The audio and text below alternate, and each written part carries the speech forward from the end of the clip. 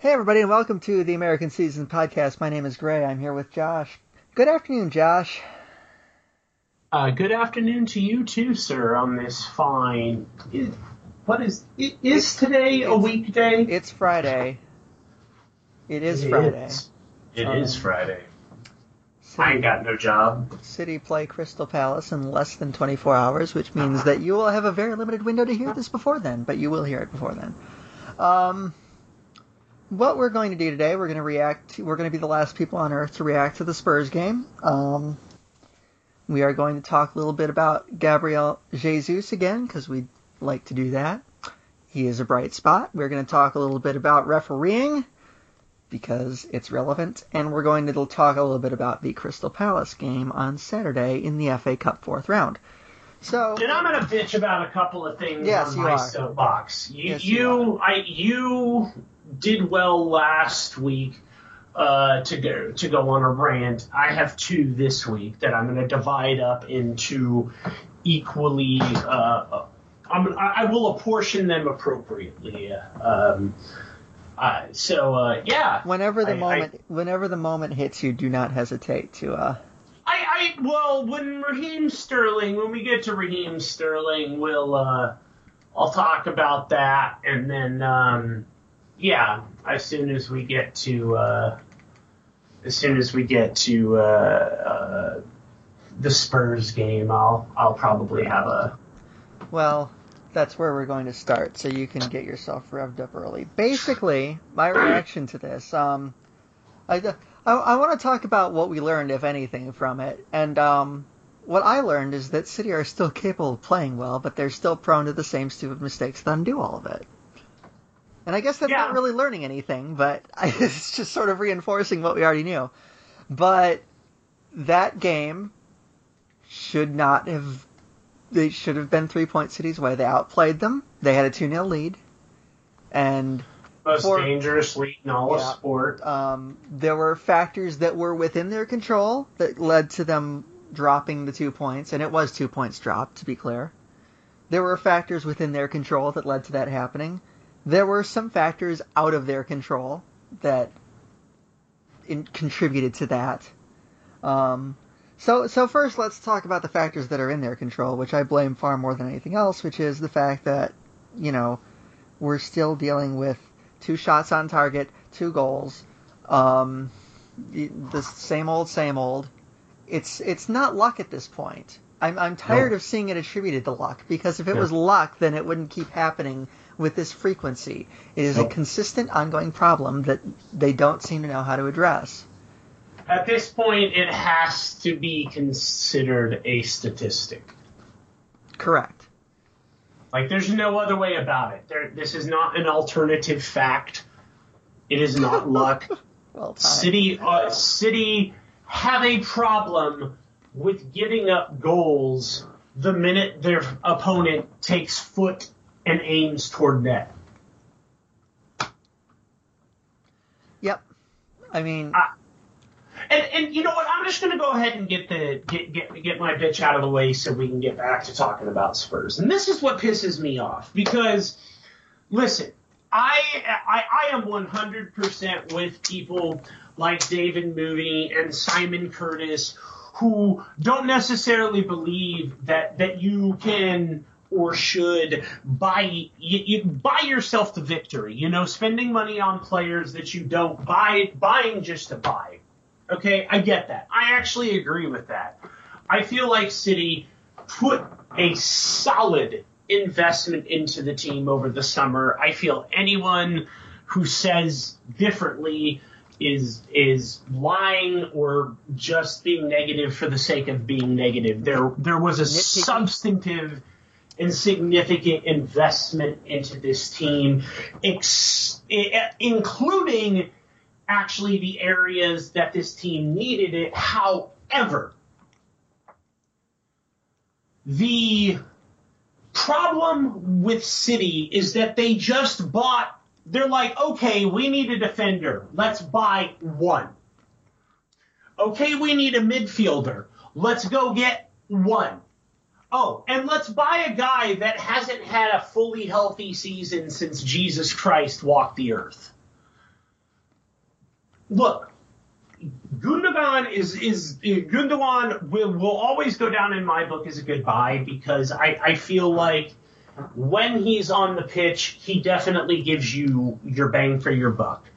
The problem is that he sees a lot of time off the pitch, which leaves City with a hole in the midfield, and they don't have the players or are unwilling to try out some of the youth to fill this in.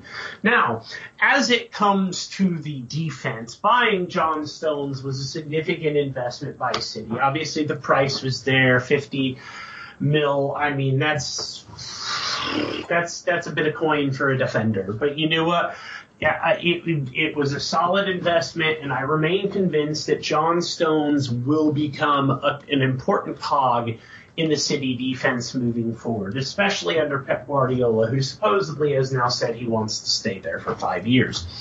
So I'm okay with both buys, but I feel that they were addressing on a problem that needed sutures. And we're seeing that right now. And the fact that City have remained inactive in the transfer market over the winter to this point is frustrating to me because there's an obvious problem with the defense that is not going to be solved by Vincent Kompany's return, if he even returns. Because every time he returns, he goes right back out.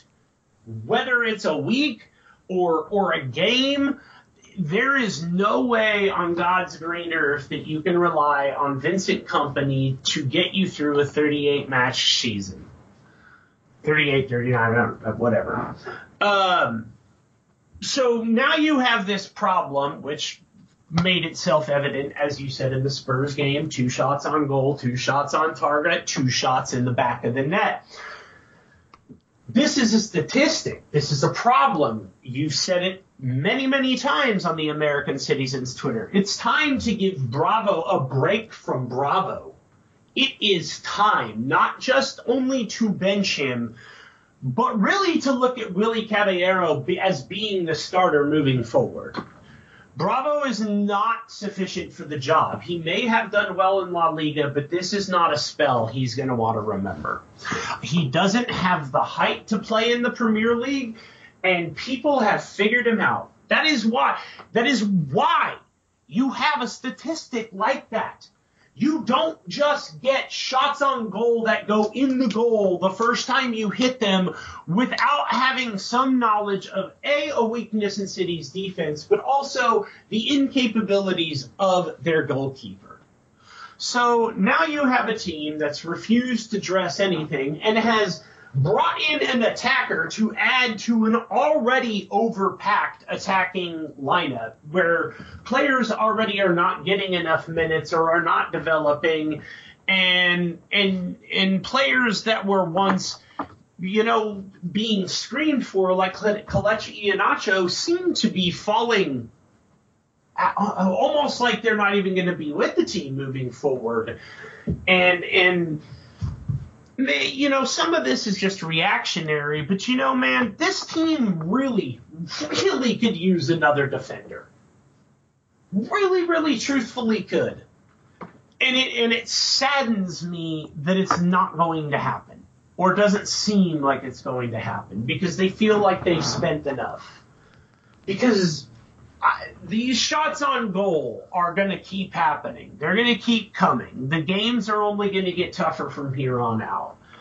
And City, they had Tottenham. And their basic inability to defend and stop shots cost them a crucial 2 points. A very crucial 2 points. And yet again, have put City in the position to where their record against teams in and near the top 4 is just pathetic. Guardiola has not improved that at all. I don't give a damn if you beat Arsenal. Congratulations. Arsenal are just not, frankly, all that great. If that's the team that you beat, if that's the team that you're pointing to say, hey, City are competing against the best, A team that hadn't won a trophy in 9 years and is now satisfied because they've won consecutive FA Cups. If that's the goal, then fine. But that's not what I understood the mission to be. So here's the hoping City go out and address the defender need, because it's something that needs to happen. This team is not good defensively. End right. Very good. I mean, it's the market doesn't seem to be developing. The problem, they do need to take Bravo out, and they will take Bravo out this weekend because it's the FA Cup. It wasn't even his fault against Tottenham, but at this point, it's just living in his own head. It's not going to help him. It's doing him no favors. And fairly or not, he's lost the benefit of the doubt. He's going to get blamed for everything that goes in against him, even if no keeper on earth would have saved it. So, it's not fair to anyone. It's not good for me. It's not good for us as supporters. It's not good for the team. And it's not good for him to just keep him in there, sitting there, getting torched every week through some fault of his own. Not entirely the fault of his own, but that doesn't help him. He can't sit there and be like, well, if my defenders, that doesn't work. We can't do that. So something of a relief that we'll be getting a reprieve from that on Saturday. Let's talk about an instance, an issue that came up not long before Spurs scored the equalizer, which was Raheem Sterling was in one-on-one with Hugo Lloris, being trailed by Kyle Walker, was shoved, stayed on his feet, did not go down, clearly knocked off balance, stuck getting a really weak, unconvincing shot off on goal. No penalty given probably because he stayed on his feet. Despite the fact that Kyle Walker himself basically said, yeah, I had to shove him. What on earth do you do? Because the problem here is a player who stays on his feet doesn't get... But Raheem Sterling doesn't get it when he goes down either, does he? No, that's the thing. Yes, and there's been much written about this in the past week. I don't even need to mention. But it's just... sort of as a general thing, we tell players don't dive. It's cheating. It's bad for the game. And it's right. No, we don't want to see people diving. But if referees are not going to, not necessarily reward, but players playing fairly are not getting their just desserts for when they're fouled, no wonder people dive. What are we supposed to do here? And I feel like the refereeing in the Premier League has gotten, maybe this is just me, but it feels like it's gotten progressively worse over the last several years.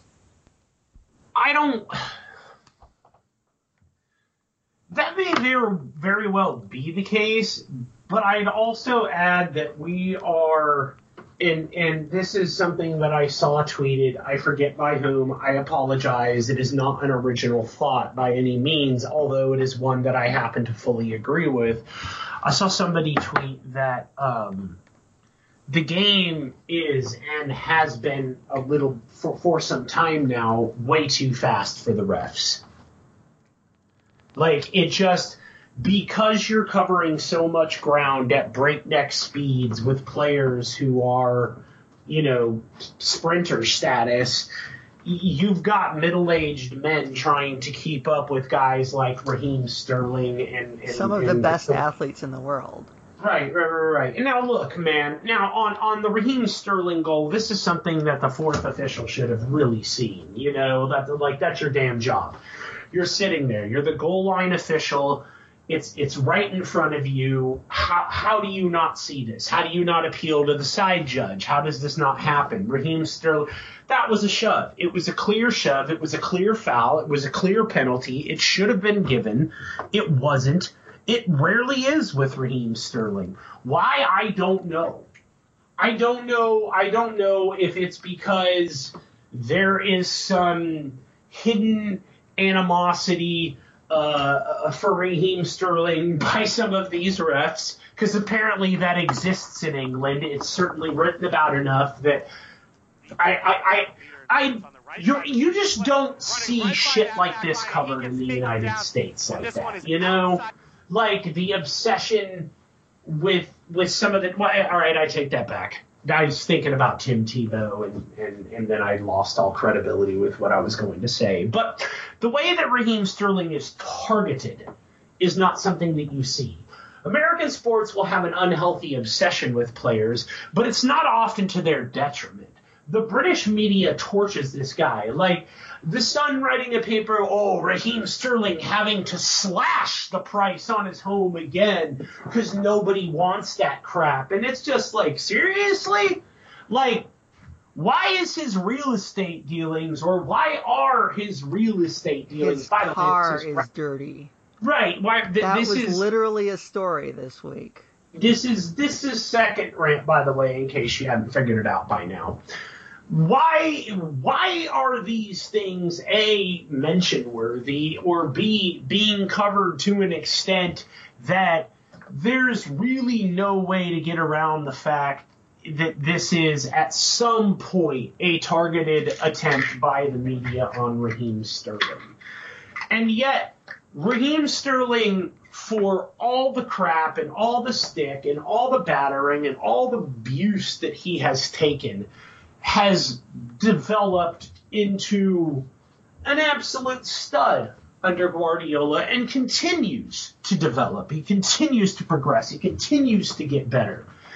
And I feel like Pep Guardiola coming in is the best thing that could have happened for Raheem Sterling, as I do not feel like there is another manager out there who really would have taken the time to do what Guardiola did. The phone conversation during the Euros, the assurances that he's a part of their plans, and the fact that Raheem Sterling has showed an elevation in his game is what ultimately led him to the fact that he finds himself in so many one-on-one situations with defenders, like with Tottenham, and he's not getting the calls whether he stays on his feet or he goes to ground. Because then you get that Clattenburg rye, and you can see me doing the motion with my hands, right? You know the Clattenburg get-up motion. Yes, look at me. Yeah, look at me, wait for the camera. Okay, hand, let's do this. Everybody do it with me. You know the Clattenburg motion. So, and it's so frustrating because this is a player that has been deserving of at least 4 penalties this year. At least 4 that I can count that were bona fide. No doubt in my mind, these are penalties. And I'm not a guy, and nor do I think Gray is. We are not guys who want every penalty shout. We are the type of guys who will look at a play and say, no, he got the ball there. That was fair. That was a fair tackle. Or we have even seen penalties called on City where we have said that's kind of soft. I'll take it, but it's really, really soft. Because, as a supporter of a team, you're never going to turn down a penalty kick. But we aren't the type of people who are out there saying, everything's a foul and everything's, going against City. But it does seem to be absurd that no matter what Raheem Sterling does, it doesn't seem to make a difference with the refs. And right. Yep. I haven't seen anything, Graham Poll said that Andre Mariner, who did the Spurs game, was off the pace, basically criticized him in the media because, he had a terrible game by any measure. It's just, I don't know what you do. And I think with the media writes, I think, what they believe people want to hear, and Raheem Sterling is public enemy number 1 for a lot of football fans for no good reason. So there's this sort of symbiotic relationship where, if the people are going to keep hating him, we're going to keep publishing these hit job stories on him, and then people will keep hating him more, and then the cycle repeats itself on and on and on, because it's easy. It's easy. I have no doubt that it gets clicks, since that's what journalism is in certain circles nowadays. It's how many clicks can you get. not responsible reporting. So we're talking about tabloids here, is what we're doing. And these tabloids are trying to sensationalize things as much as possible. But, you know, I don't know what to say. It's absurd. And it's an ongoing issue of, I just don't know what players are supposed to do. It's him in particular, because he can't win. So it gets frustrating, to say the very least. Shall we talk about Gabriel Jesus? To the Jesus. Yes. Very lively, to say the very least. He was great. He scored. He was offside, but he scored. The most annoying part of that was he didn't really need to be offside. If he just timed his run right, he would have been fine, and he would have scored legally. And you could see how frustrated he was to get that called off too. He came on there, and this is something that we have not always been able to say about certain players in the City Tech this year. He came on, and he looked like he was desperate to make something happen. There was an urgency to his play. It doesn't surprise me, given, that Brazilian street ball upbringing that you get when you have a player like that.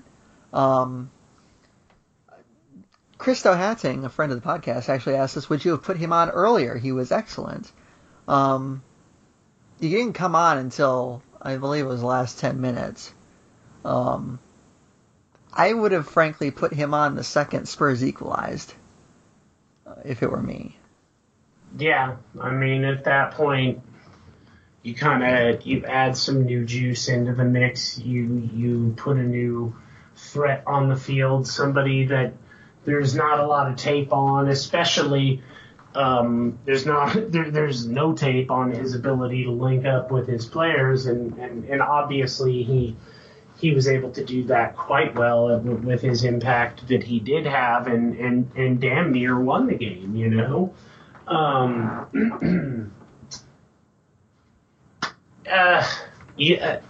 You always want to say you should put players on earlier, but who are we to know if Gabriel Jesus' impact was because Pep Guardiola put him on so late, By that time, everybody was so exhausted, City from, going up 2-0 and then trying to defend it with their lives, Tottenham from chasing City all around in the first half, and then, giving it everything they had to equalize. Tired legs, tired minds. On comes an impact player like Gabriel Jesus. Maybe it was exactly what the situation ordered. But look, here's the thing, man. Sergio Aguero has become a flat-track bully. Kelechi Iheanacho, as I said, has seemed to fallen out of favor. I've never really been a fan of Kevin De Bruyne playing up front. I like Raheem Sterling up front, but the problem is he doesn't get the calls. So at that point, you're kind of shooting yourself in the foot, because your striker, your main goal-scoring threat, if he's pumped, tripped, slapped, punched, doesn't matter what, he's likely not going to get the penalty call. So, yeah, I mean, I would have no problem with seeing more of Jesus at this point, because, frankly, Aguero's not impressing me this season, and I don't know what Iheanacho did. I truthfully don't. I wish I knew, but I'd love to see more of Jesus. I'd like to see more of what he can do. This is a kid that really seems to just score, doesn't he? Yeah. Wouldn't be surprised to see him start at the weekend. Guardiola seemed to hint that it was very much on the table. Basically said, well, he's healthy, he's fit, he's been training for 3 weeks, so... and if not in a cup game, especially there's another game midweek on Wednesday to play West Ham away, I believe it is. So it would make sense if you have options like that to put in there to do it. So I wouldn't be surprised to see him in there. It's impossible not to be happy, not to salivate a little more with the way he played. Yeah. I will obviously, I'm just going to keep banging the drum that He's going to have his games where he's great. He's going to have his games where he's bad. But he's obviously an immense talent. And the fact, I mean, you look at his, and it's worth noting that the Brazilian team has not been a terrifying team in basically since the 2000s. But this kid has been he and Gabigol and Neymar have basically become the triumvirate of a Brazilian team that all of a sudden looks to be a damn good team. And Jesus has been now, we all know international doesn't always translate to club. I mean, there's James Rodriguez as an example, though you could argue he's wasted his own talent. But even Palmeiras with the Brazilian national team, and the fact that, even like we said, it was an offside goal, but I mean, he still punched one in and would have had one had he timed his run a little bit better. It's not like anyone would have stopped him. This is a guy that really does seem hungry for goals. And right now, City needs somebody who's hungry for goals. They really do. I mean, Aguero's getting his, but they're not coming when they need to. And if City has somebody capable of producing that, then look, man, I mean, maybe you start looking at I don't know. Put Jesus underneath Aguero, or Aguero underneath Jesus, and let Sergio do what he's always wanted to do, which is come back and play up toward the midfield rather than in the box. So I don't know, man.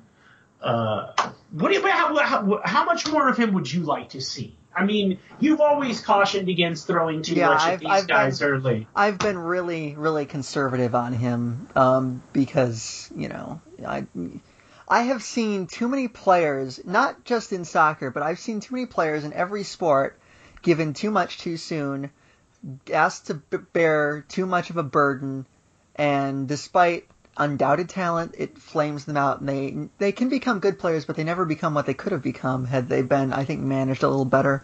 So I'm really wary of that happening here, and I have complete trust in Guardiola to ensure that doesn't happen. That said, I think you have to pick your spots with him. I think an FA Cup game at the weekend is a perfect spot for him to give him his first start, see what he can do. The thing that I wouldn't want to see is if he does have, several great games early. It's not that I wouldn't want to see him play. Obviously, you ride the hot hand when the hot hand is hot. But what I don't want to see is him when he inevitably will go through a stretch where he goes a couple games without scoring. I don't want to see that sort of pile on, that sort of, everyone's figured him out. It's just, patience is the operative watchword. You pick your spots with him. I want to see him a fair bit, as much as he's able, but, I don't really want to see him starting every single game, starting now until the end of the season. I don't want that. But, depending on what he shows you, there's definitely going to be spots for him, and I think this weekend is a perfect one to introduce him to a full 90, basically. That's roughly where I stand with it, and I would simply say, play it by ear. Don't give him too much too soon, but see what he can handle, and if he proves he can handle certain things, don't hesitate to give him a little bit more. That's kind of where I stand with it. Have Champions League rosters already been submitted? They have not, I don't think. I don't think they don't have to be submitted because the transfer window is still open, so I don't think they have to be submitted until the transfer window. Okay, so, question for you. Do you put them in the Champions League roster? Yes. Okay. I'm not really, without thinking of who to take out, yeah. That's the thing. You're like, no, I had the answer to the first part, but you gotta get back to me next week on the second part. Yeah. Well, I think what happens is Kelechi and Nacho will be able to go to the B list. Yeah. So you don't have to take anyone out, because they're just going to take Gundogan out to put Torre on. So if that's correct, then they shouldn't have to take anyone out to put Gabriel Jesus on there as well. And are you fine with Toure being on the Champions League list? Yes. Absolutely. Same here. No question. Not a doubt in my mind. As a matter of fact, I almost insist upon it. Yeah. I mean, you're going to have that free spot anyway because Gundogan's not going to play again this season. So the decision's kind of made for you. You need somebody like that who can boss you in midfield, even if it only is for 45 minutes. If you can get a collective job done in the first 45, you can bring Yaya Toure on for like the last 30 and just give your team that. I mean, look, dude, the last thing any team wants to see is a fresh guy like Yaya Toure coming on in the 70th minute or whatever. That's just, it's less than ideal. He's an ox as it is, hard enough to stop as it is. He's so deadly with his passes as it is, and now he's going to be fresh and you're running on tired legs. I like him as a weapon. I think he should definitely be in the Champions League roster. Agree completely. The only concern I have is that even when he was at his marauding best in the Premier League, the Champions League he never seemed to click as well there. But I think Guardiola's usage of him could make a difference in that. Pellegrini was relying on him for 90 minutes of these games, and it's not something that Yaya has been able to give 3 times a week. Yeah, and Guardiola has used Yaya much more sparingly, and I think to much greater effect. I even think Yaya is starting to come around on saying, hey, you know what, maybe there's something to this. I'm not having to thrash my body playing 3 times a week. I actually feel pretty damn good. And I'm scoring goals and being a major impact player on this team.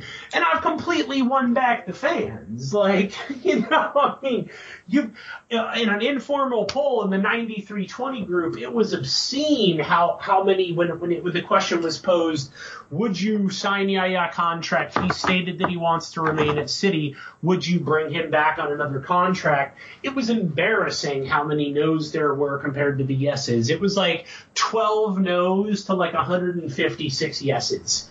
You just pretty much won back the fan base with, even though he didn't play half the season. I can't even think of a time that's happened in sport. Yeah, it was the ultimate truancy. The ultimate truth of sport is that if you, no matter what nonsense you get up to off the field, and it wasn't even his nonsense, it was his agents, but no matter what nonsense surrounds you off the field, if you come on the field and you play well, people will generally get over it. It's just when you're not that it's a problem. By the way, I would take the unpopular opinion and say no, and not because I don't. I did. Yeah, not because I don't like him, obviously. Not because there's any lingering bitterness over the whole agent thing. It's just because I was vote number 13. Yeah, it's just that, there comes a time when you need to move on. Yeah. And you need to go up to bigger and better things. It's nothing personal at all. No, and you know what? I don't see why a guy like Yaya shouldn't take a massive payday in China. Look, I mean, you're not going to get that kind of money but once in your life. And if you're at the end of it, you may fall on a team that could, but Yaya Cities wants to stay in England. Find me a team in England that's ready to win the Champions League. Yeah. Point well taken. So where are you going to go that's going to get you the prize that you've wanted? It's not in England. Barca's not going to have you back. I very much doubt Real Madrid are going to shell out when an already overcrowded midfield that they don't know what to do with. So that about leaves Bayern Munich. Now, maybe they do. I don't know. I could see that as a possibility. I mean, they still kept Ribéry for whatever reason, and Yaya, for all of his problems, Yaya's never had a problem with injuries, man. I think that with Ribéry, it's more of sort of a legacy thing. I don't think they would bring. If Ribéry hadn't been playing for Bayern for the last decade or whatever, I don't think he would be there now. Put it that way. Yeah. But I'm saying I think Bayern have taken their chances on aging players who can still make an impact, and I think if they got Yaya on the cheap, But that's like the only spot, and even then, I have a hard time seeing Rummenigge pull that deal, for any reason whatsoever. So I don't know where maybe Juventus, there's been tons of links with Yaya and Serie A. But I think the only club that even in Serie A that's ready that could win a Champions League is Juventus. And I felt that way, especially with the way they reinvested the Pogba money, and will continue to do so. I think that's a team that, Serie A isn't demanding. I mean, you've got Luca Toni's like 50, and he's scoring. The Capacapella. The thing about those Serie, the thing about those Serie A links was it was Inter Milan because of Roberto Mancini, who's no longer there anymore. So I don't know what the future holds for him. I think you would have to be very specific with what you're willing to give him if you're going to bring him back, and you have to make sure that doesn't hold back anyone else, because City need new midfielders. There's no two ways about it. So they should not be. I'm not a big fan of the whole legacy thing. Like, you've rewarded us so much. I actually had no problem with Chelsea doing what they did to Frank Lampard. It's just thank you so much for everything, but it's time to go. And yet they can't seem to do it. Yeah, they can't do it to John Terry for some reason, even though he's a racist who's not very good anymore. But beyond that, I had no problem with what Chelsea did to Lampard. I didn't think it was unduly harsh. I had no problem with what Liverpool did to Gerrard, because Brendan Rodgers told him outright, you cannot play this many games a week anymore. And you know what? He was right. Yeah, Brendan Rodgers screwed up a number of things, but his handling of Gerrard was on point. Yeah, so, it sucks for the fans, and I know there's a PR element to some of the things that has to be considered here. But, sometimes these things just have to be done, and you have to move on, because it's not like I think that Yaya's I think there have been aspects where clubs have held back by clinging to legends after their day had come. I think Liverpool holding on to Stevie G there at the end just to try to keep him happy was not in their best interest. I don't think City have done that to the point of it being detrimental with regards to Yaya, maybe with Zabaleta, but I think that there was a case to be made that maybe Zabaleta could still have a role even beyond that. Well, we'll disagree on that one, but before the season. But I don't think that City have been as bad. But I think if you want to use an example, use Company.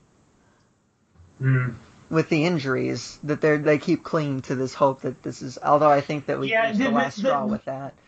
I think City right now are in LA Lakers Andrew Bynum territory, like, to be honest, with any Company. And I hate saying that, and I know our American listeners will get that, and many of our overseas listeners will be like, what's an Andrew Bynum? Just Google Lakers Andrew Bynum and you'll get it.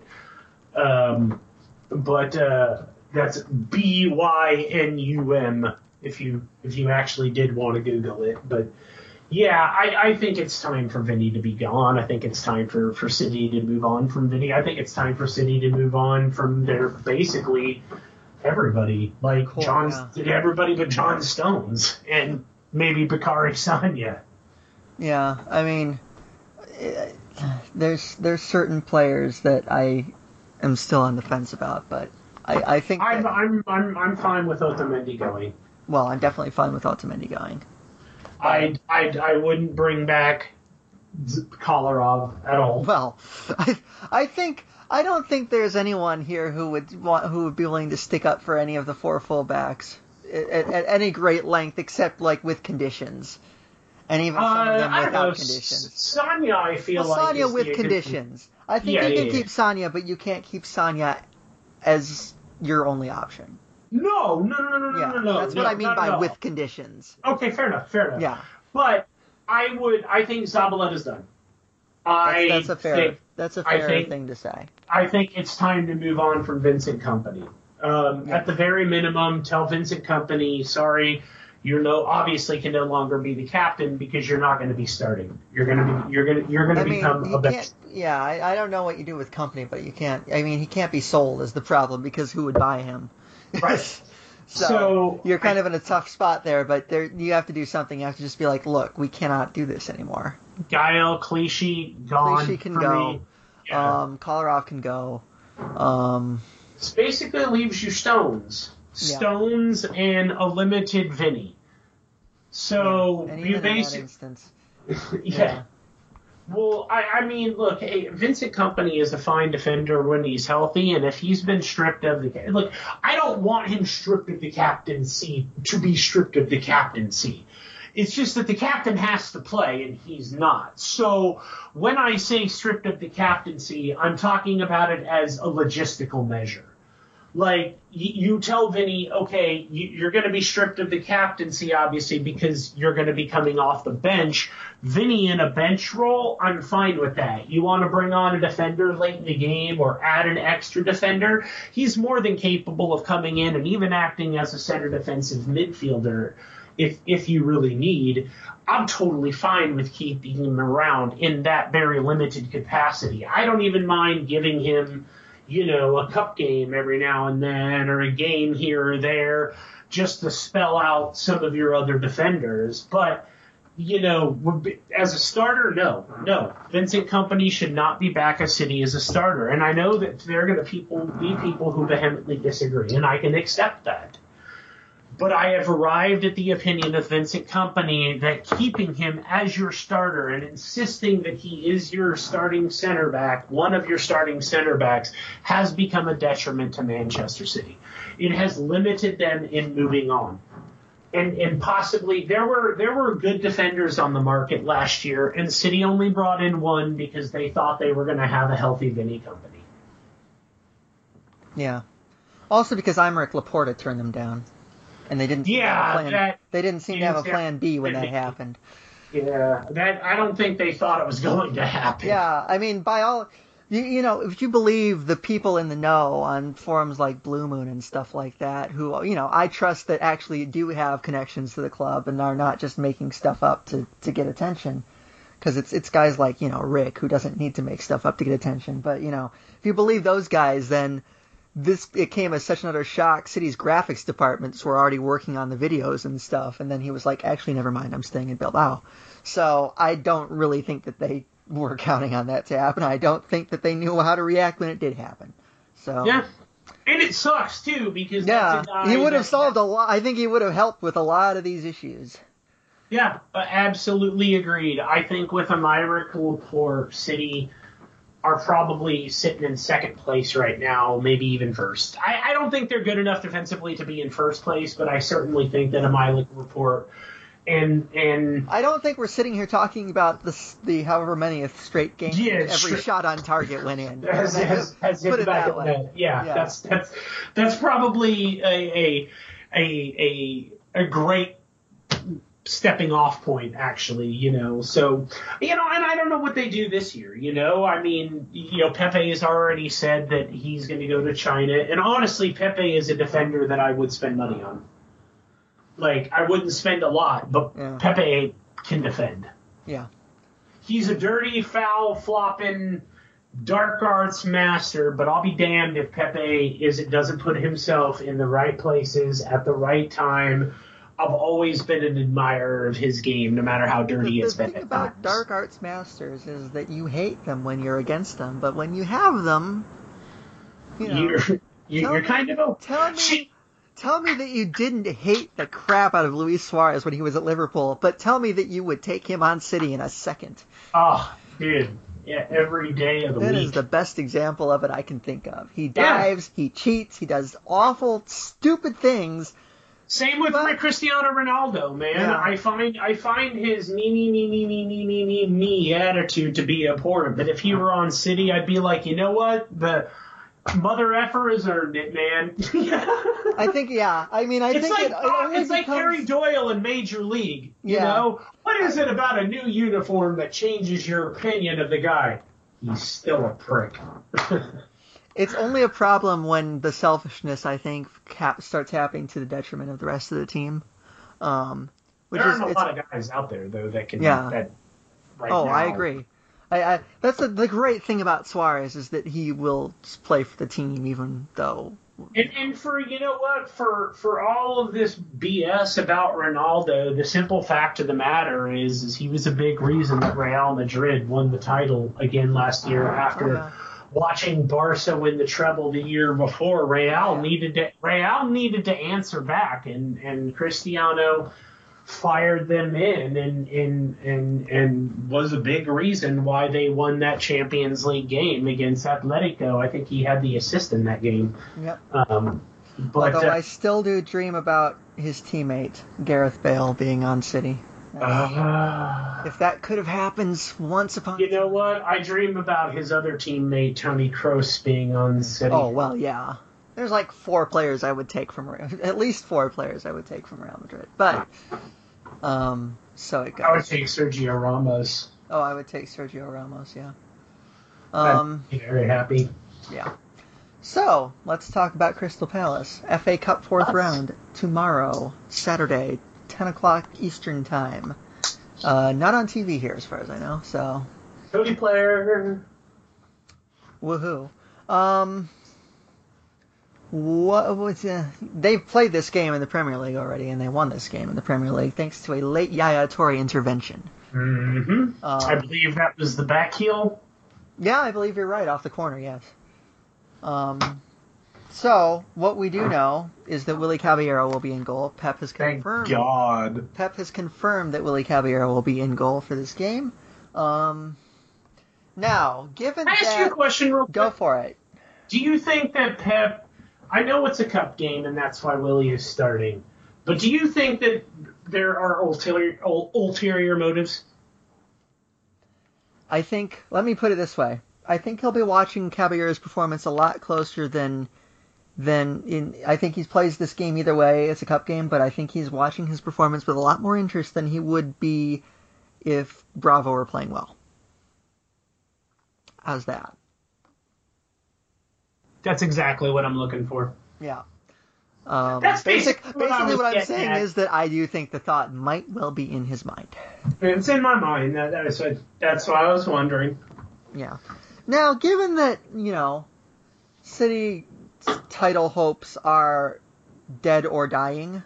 They're dead. I'll be generous with the or dying part, but given that City's title hopes are probably not happening, and given that City's Champions League campaign is, anything can happen, but given the evidence, they're not up to that standard yet. A far worse team made the semifinals last year. That's true, but, Just saying, man. Well, the question is, do you think Pep might, given that they're out of the League Cup as well, do you think that Pep might see this competition as sort of a ticket to maybe get something and might not rotate as much as we think he will tomorrow?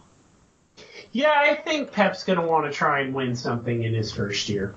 And I think that that this is probably, if we're being realistic, this is probably the best chance he has to win a trophy. Well, yeah, and it's also a trophy that comes... Louis van Gaal spent it, he made him horny.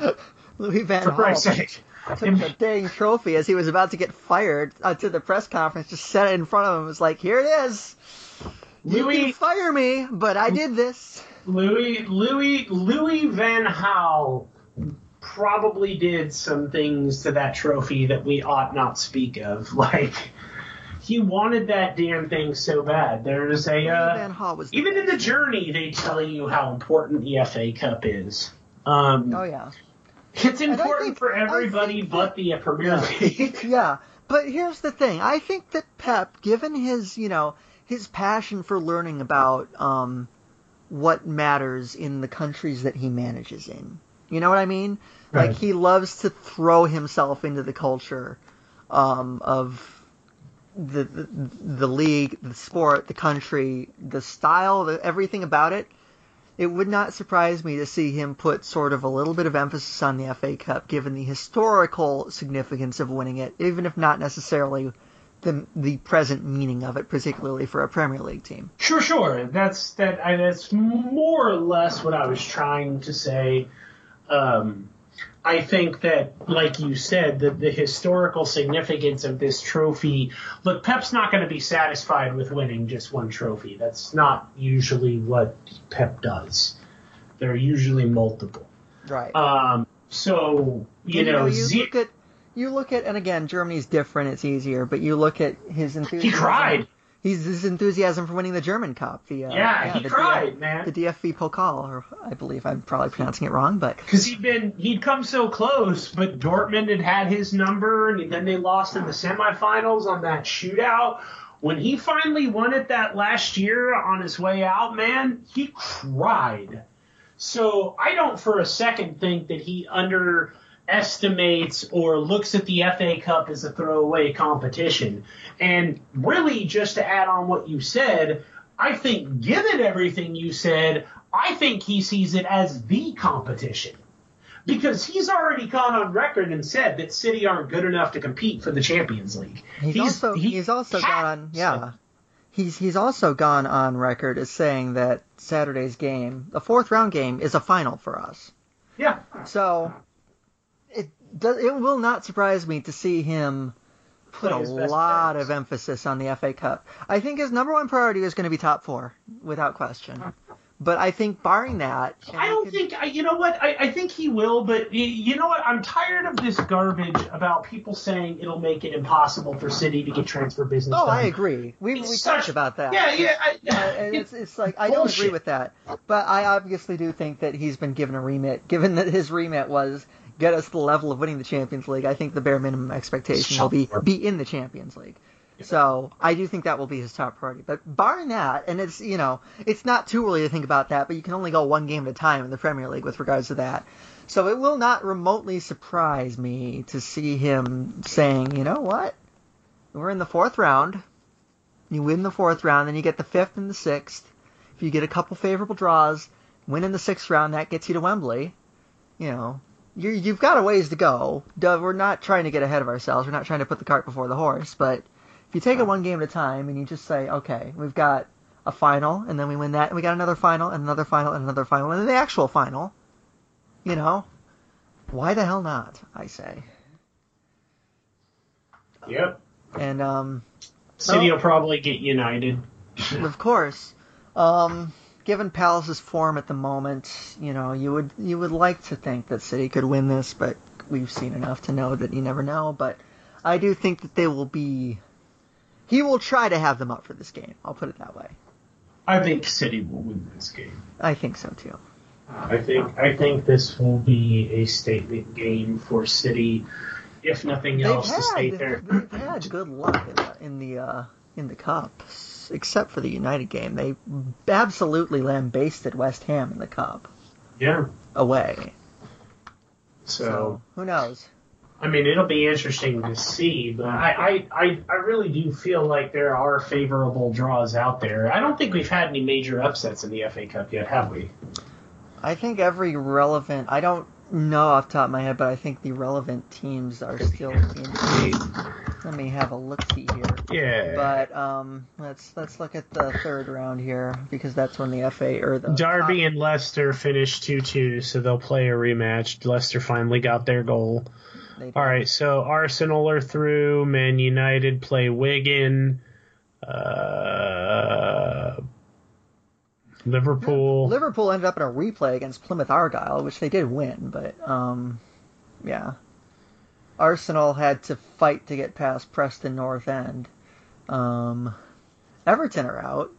They lost to Leicester. But that's probably the most Chelsea's in. Yeah, Chelsea's in. That's the most significant of the Premier League teams that have been dropped from this competition. Given the luck that City have had against Everton this year, maybe that's not such a small thing. But yeah. Chelsea are going to be a tough one. Oh yeah. Yeah. Your best hope is that you can avoid those teams and get a couple favorable draws, and then hope that something really weird happens in some other game. But we don't know. The draw, assuming City go through, the draw for the fifth round will be Monday. We will figure it out then. So we're in agreement. City will win, which means that they'll probably lose. Yep. All right. You heard it here first, folks. You heard it here first. We weren't that.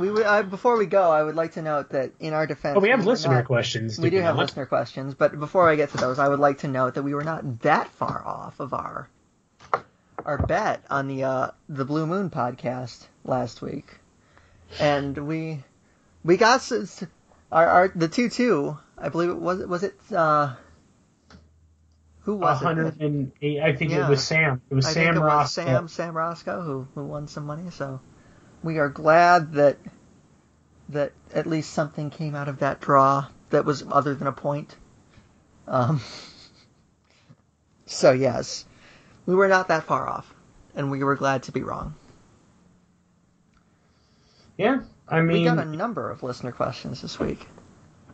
So let's get right to them. Let's do it. Our buddy Don Langford wants to know, can we cite any goals this year that were a result of Bravo initiating the play?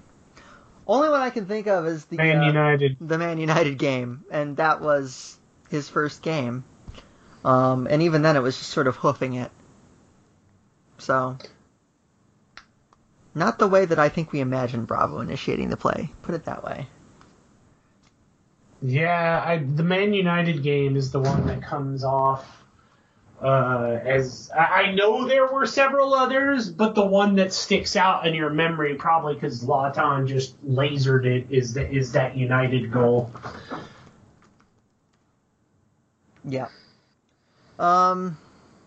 Next question, and this is again a fitting question. It's from our buddy Christo. Wants to know, if City don't win anything this season under Pep's belt. If City don't win anything this season, would you be upset? Upset is the wrong word. I would not be upset. I would be, marginally disappointed. I would be upset if I don't see progress, which is kind of where we're at right now. Yeah, that would bother me, but I would not be upset if they go trophyless.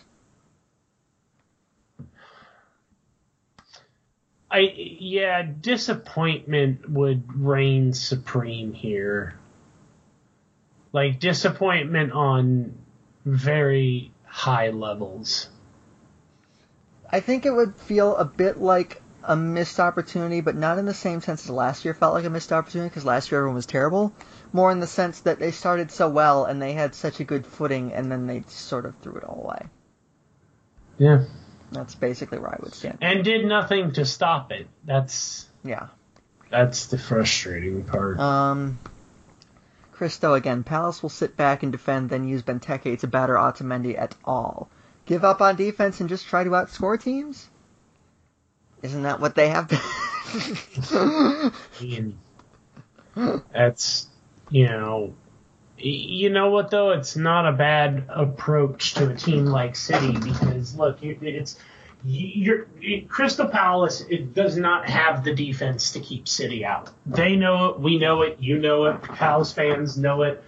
Guardiola knows it. And whoever the hell is managing Palace these days knows it. Big Sam.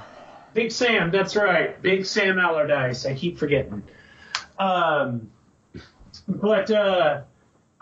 you know what they can do is they can score on every shot they take because everyone else does. So, I mean, sun's up, guns up, right? It's sort of like the Baylor Bears approach to it. Just go out there and score more than everybody else.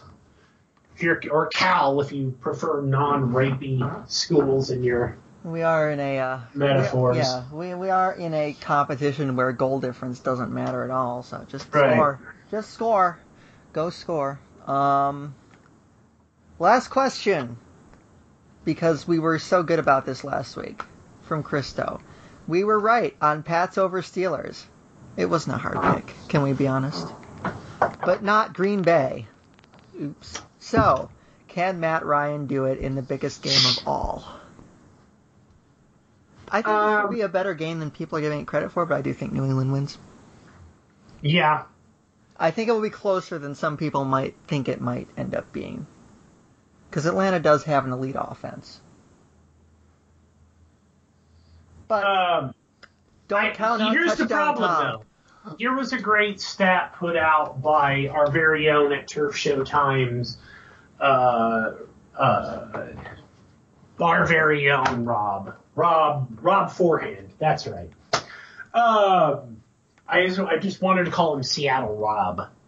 But a lot of people compare the Atlanta Falcons, obviously, to the greatest show on turf, LA Rams, the team that, before the Patriots went up to basically destroy the NFL. I think they have 546 points scored on offense. Now, I think the Falcons are at like 590. The problem with that is that of all the teams who have done that, I believe the Rams are the only one who has gone on to win the Super Bowl. And here's the other problem. Atlanta gives up nearly as many as they score. I believe they give up over 460 points. So you can score 590, but if you're giving up 460, the Patriots are a good enough defensive team at every level to give the Falcons problems. And Tom Brady is more than capable of doing what it takes to win a game offensively. Add to that guys who enter the Super Bowl for their first time as a quarterback don't always light it up. We'll see here, man. It's going to be interesting, but the odds are against Matt Ryan and the Falcons here, despite the fact that they score. What's the adage? Defense wins championships? In every single sport? Every single one? Just look at who's on top of the Premier League right now. But anyway, do you have any final thoughts? Before we see ourselves out here. My final thought is this. I think City have the ability to do so many different things. I think this team have the capability to challenge Chelsea for a title. But the reason that Guardiola is saying that they won't is because they really have no plans to bolster the unit. And Guardiola is a realist and knows what I know and what you know is that this team isn't good enough. It can't do it. Instead, there's not going to be a seminal moment where they come together and win one, or in this case, 15 or 20 for the Gipper. Win one for the Pepper? Yeah, win one for the Pepper. There's the title of today's show. We got it in right under the wire. We usually do. But, winning one for the Pepper, win 15 for the Pepper is more like it. You'd have to win so many games. You're going to have to get some of these return fixtures. And frankly, I don't see City doing it with their current unit. And it's